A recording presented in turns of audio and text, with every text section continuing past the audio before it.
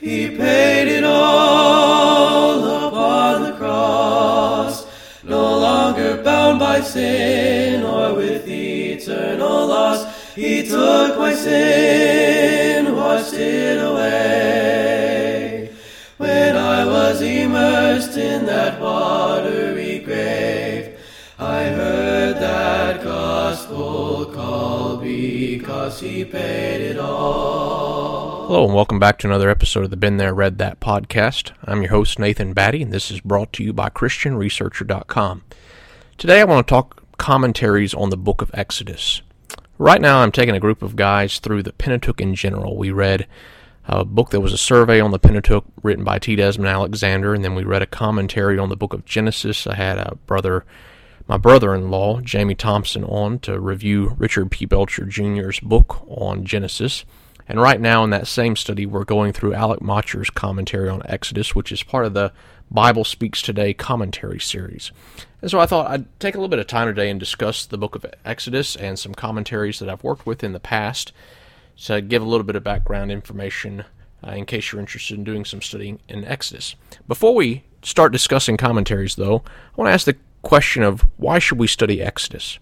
I think a lot of people have a difficult time going back and studying the Old Testament because they don't see application points in it or the applicability to their life. I think that's a misunderstanding of the book of Exodus in particular, or especially I might say, and a misunderstanding of the Old Testament in general. The Exodus was the scene of redemption in the Old Testament. It's given in great detail in the first 15 chapters of the book, and then from that point on, they're traveling to Sinai, and the rest of the book centers around Sinai once they get there, about chapter 18. And it's very difficult to overestimate the importance of the Exodus scene for Israel's history and for our history. And the reason I say for our history is because the New Testament writers followed the lead of the later prophets, the minor prophets, and some of the great prophets such as Isaiah, Jeremiah, and Ezekiel, in presenting the salvation that comes through Christ as a new Exodus. In the Gospel of Matthew, Jesus is presented as the new Moses, and there are a number of scenes in the first 7 chapters that bring that detail out. He is the embodiment of Israel. He is tempted like Israel. He comes out of Egypt like Israel. He is going to be the leader of the new Exodus, and the salvation that Christ brings is told much in the terms of the Exodus scene. In fact, in Luke's account of the gospel, whenever you have the scene of the transfiguration, the Bible says that Moses and Elijah appeared to him and they spoke to him about his decease. And the word there that's translated decease is literally the term Exodus. They talked to him about his Exodus that he is about to lead whenever he arrives in Jerusalem. And so, again, it's very difficult to overemphasize the importance of the Exodus event for Israel's history, Israel's future hope, and the realization of salvation that we now have in Christ. And so what I'm wanting to do in my studies that I go through on a weekly basis is take people through the book of Exodus, because there's some scenes in Exodus that we're very familiar with, and then there's other scenes that we are not so familiar with. For instance, a couple of the scenes that I get asked about quite frequently by those who do read the book of Exodus, there's this weird scene at the end of Exodus chapter 4 where it looks like Moses is getting threatened with his life. It looks like he's being attacked physically and he's going to die, and his wife Zipporah steps in and circumcises his son, and somehow disaster is averted. I want to say that there's a lot of translation difficulties in that passage. In fact, Moses' name is never mentioned in the passage itself, and so Dwayne Garrett, in his commentary on Exodus, which is part of the Kriegel Exegetical Library, again, that is Dwayne Garrett. Garrett proposes that Moses isn't in the scene at all, and that it's actually Gershom, who would be Moses' oldest son, who is being attacked and threatened with death, and his mother realizes it's because he has not been circumcised, and so since Moses is up on the mountain with Aaron, she steps in and she circumcises him and diverts his death. That's a very bizarre scene, to say the least. Some commentators would say it is the most difficult scene in all of the book of Exodus, if not one of the most difficult in the whole Old Testament. And I don't know that I would disagree with them much. It's a very fascinating scene, and I believe Garrett's material is the best that I've ever read on it. But there's that scene that we're not familiar with. I think we come to that scene, we think, kind of weird. And then we lick our finger and turn the page and move on, and we don't dwell there because of its oddness. Another scene that we don't talk about much is after Moses and Aaron have appeared to Israel, and they have worked their signs, and Israel realizes, okay, these are the leaders of God. Moses and Aaron go in before Pharaoh, and they meet with defeat. There's controversy as to why they meet with defeat. Some take the position that they were sent in with this message by God, and they present it, and they're rejected, and God knew they were going to be rejected, and they didn't understand why they're being rejected, and they come out, and they're kind of hot about the issue, and they're complaining to God, and God has to set them straight. The other position is, as presented by Motcher in his commentary, that they went in on their own without direction and went with a different message than what God had intended them to give. They meet with rejection not only by Pharaoh and by the people. They come out complaining to God, and God has to correct them, and it's a changing moment in the ministry of Moses and Aaron, and they're different men after that scene. I think there's some significant credibility to that, but we don't talk about that scene. Basically, when we go to the book of Exodus, we see babies being thrown in the river. We see Moses being saved in an ark and raised up in the Egyptian palace. We see him going and killing the slave master, though I'm not sure we understand what's going on in that scene. We can talk more about that sometime maybe. He goes away into the wilderness. We have the burning bush scene. Again, we skip this weird circumcision scene. Then we go and we immediately jump into plagues on Egypt. We are familiar, for the most part, with plagues on Egypt, though I'm not sure we appreciate some of this structure and what's going on there.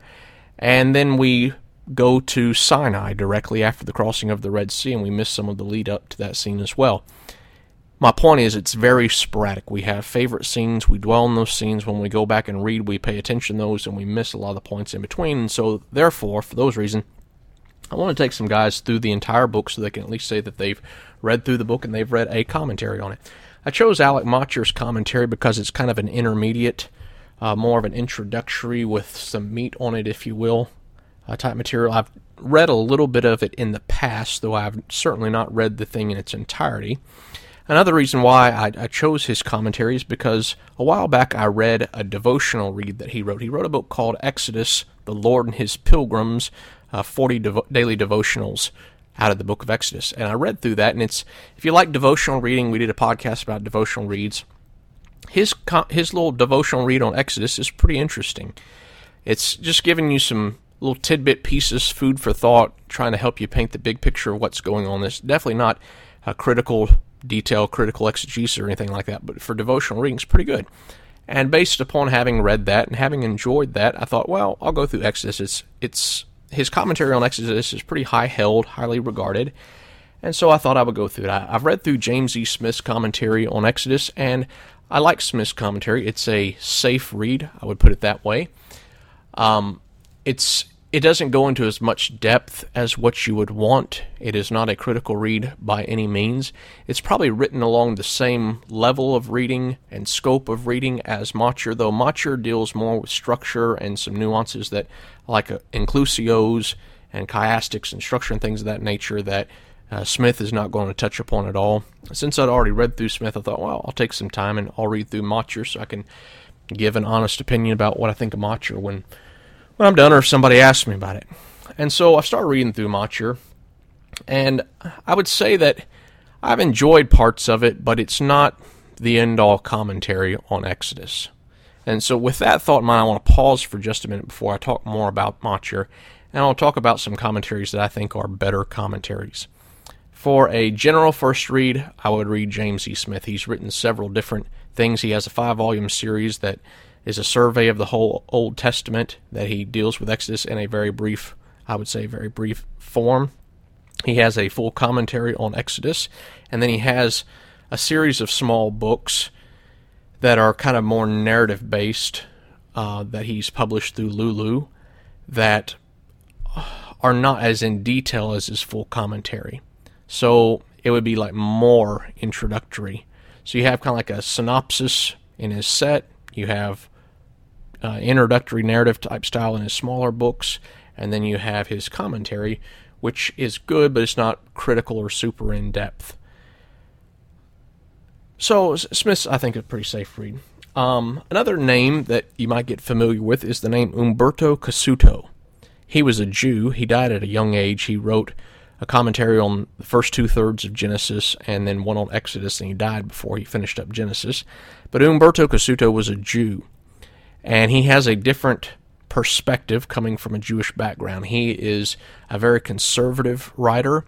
He's quoted a lot in commentaries on Exodus. Basically, if you pick up any reputable scholar, they're going to reference Cassuto's works and interact with some of his positions.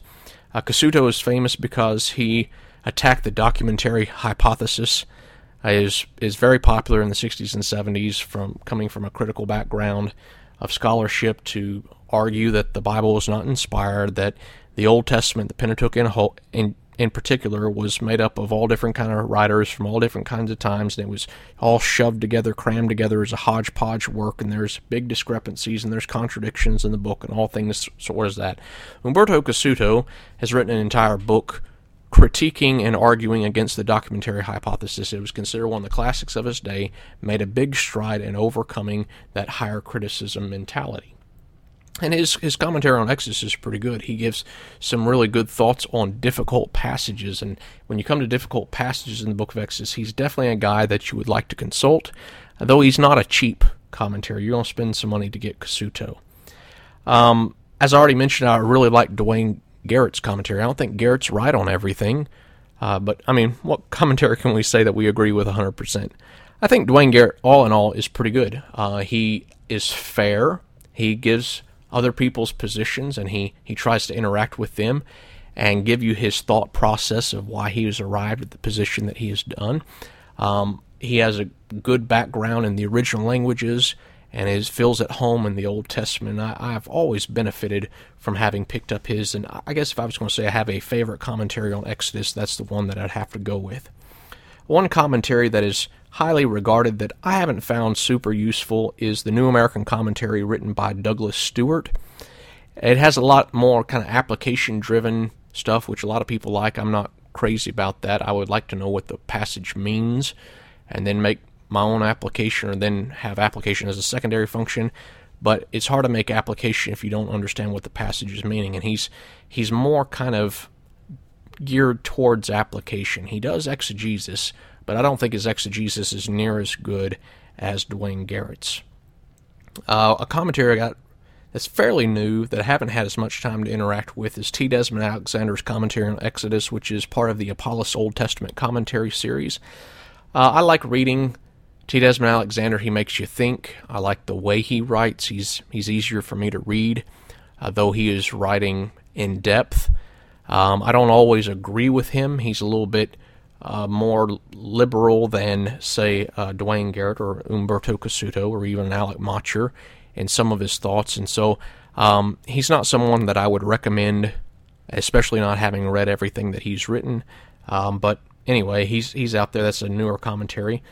Another commentary that is very highly regarded, and I just got recently because it was out of print for so long and I haven't been able to interact with it, though the quotations that I've read from it and the people who recommend it, again, they caused me to go out and purchase a copy. It was the Exodus volume in the Mentor Commentary Series, which most people aren't familiar with that commentary series, but it is produced in the UK, but it's written by John L. Mackay, M-A-C-K-A-Y, John Mackay. And he's doing more of your traditional verse-by-verse approach, styles of commentaries that most of us are familiar with interacting with, as opposed to Motcher is doing kind of a section at a time and trying to build the narrative picture and work off of that narrative framework. One guy that I dissuade people from reading, you will find some of his material in footnotes, and that's why you might think about getting a copy of him, though I think it's a waste of money and time in general, is Beveridge Childs. And I say that because Beveridge Childs does not hold a high view of inspiration. He is more from the documentary hypothesis background. As I understand it, he's higher criticism. He's a very liberal guy. As they say, every blind squirrel occasionally finds a nut. I think that's probably true with Beveridge Childs, but it's not worth investing the money. I don't even think his commentary is very expensive now, but it's still not worth having or doing all the difficult reading to get through it and sort through it. Every commentary is going to have good parts and bad parts, and you have to make a decision who's worth your time of going through, and I don't believe Beveridge Childs makes the cut by any means. I think there's much more beneficial material in these other commentaries that I've listed. Again, if I were going to go down the line, I'd go James E. Smith, Umberto Cassuto, and Duane Garrett. You might throw an Alec Motyer in there. But getting back to Motyer now, we'll get off that side note about different commentaries, and let's talk Motyer. Motyer, I like the style of the Bible Speaks Today commentary series that this is a part of because it's not doing a verse by verse, it's giving you pictures or sections at a time, which is a lot of how James E. Smith writes in his survey series, though this is more in depth than Smith's writings. He's doing a pretty good job of painting pictures. He's pretty good with words. Some people really love the way that he writes, others not so much. You can definitely tell his UK background. He has a few different words that he kind of throws out there. I think maybe he's a Scottish fella, Scottish or Irish, I can't recall. But anyway, you can hear his voice coming through his writings just a little bit. I think he does a pretty good job of painting the picture, though he doesn't interact with other positions a whole lot. He gives some helpful structure material along the way. He tries to look forward into the New Testament and see where some of these passages have application, and sometimes he's right on that, sometimes he's not right on that, but he is trying to be forward-thinking, which I can appreciate in a writer, especially on the Old Testament when you're reading there. A couple things that I'm not super crazy about that I just don't find helpful is sometimes he sees more in the text than is there. I think that could be a criticism of about any commentary that you pick up, so you have to go through and you have to read that, and you're going to, maybe some of that's a bit of preference. Maybe for one person they pick it up and they can see more of the point, and the next person has more of a skeptical mind, and maybe that's where I am. But I think he draws some points that aren't there. I find myself disagreeing with some of his positions that he has taken about Moses. In particular, he has Moses as this kind of cocky, arrogant guy who decides on his own that he's going to lead the Exodus, and when the people reject him, he goes off pouting, and then he's pouting for forever and won't ever come out to lead the next Exodus. And I don't believe that's a fair portrayal of who Moses is. Again, maybe in the future we can do a whole podcast on that. I'm wanting to write an article and post that on ChristianResearcher.com because I think there's some misconceptions about Moses during that period. I don't know that Motyer's material is unique to him in that regard. I think it's something that's held by a number of people. I just didn't really care for that section a whole lot. Right now, we have just finished up the plagues that came upon Egypt through the darkness period, and the discussion of the plagues themselves is one area where he really shines. He doesn't deal a whole lot with the concept that's pretty popular that each plague is directed towards an individual god. He kind of references some of that in his footnotes. Again, I think Duane Garrett in his commentary does a good job of at least presenting some material that should make you pump the brakes on that theory. If you're going to teach that each plague interacted with a different god of Egypt, you definitely need to read Garrett and at least come up with an answer to the objections to that position that he raises. I think he's very much worth the time to read on that. But what Motyer does is he shows a good structure to the plagues. The plagues, beginning with the water turned into blood, fall into 3 sets of 3. And he borrows that material and his structure from Edward J. Young, who is a really good writer and a very conservative Bible scholar. And I think his material on the structure of the plagues is probably the best material I've read anywhere. And it's very helpful there.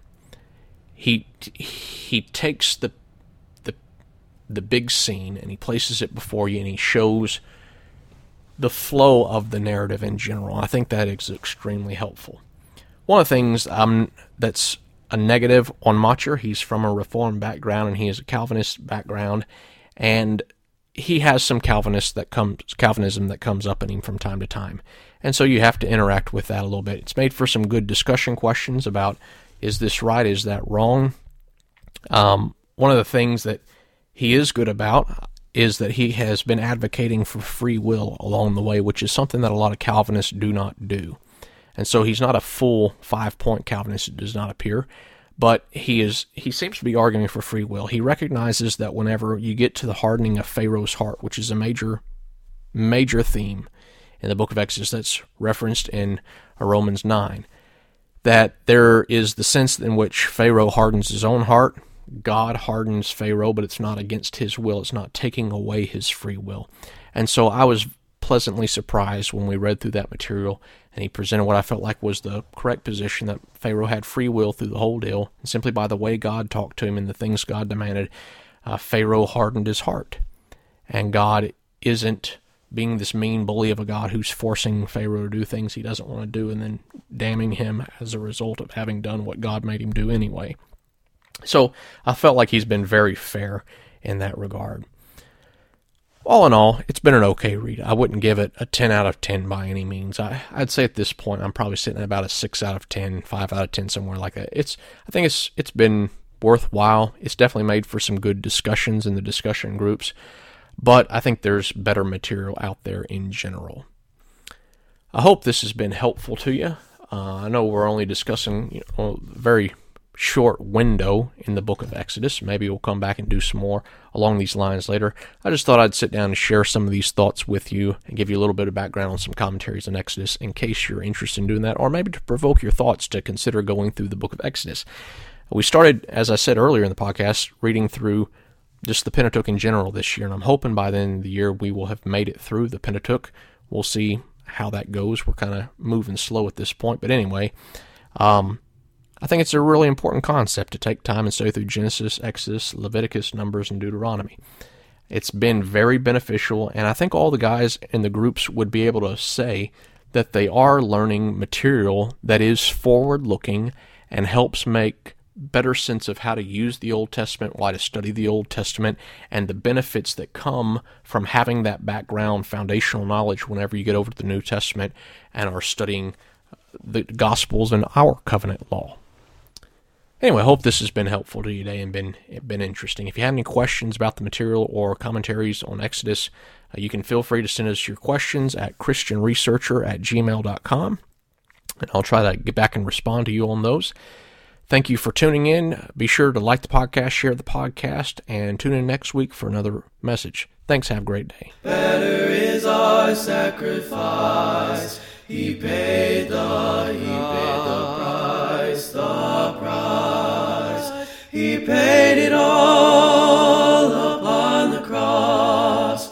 No longer bound by sin or with eternal loss. He took my sin and washed it away. When I was immersed in that watery grave, I heard that gospel call because he paid it all.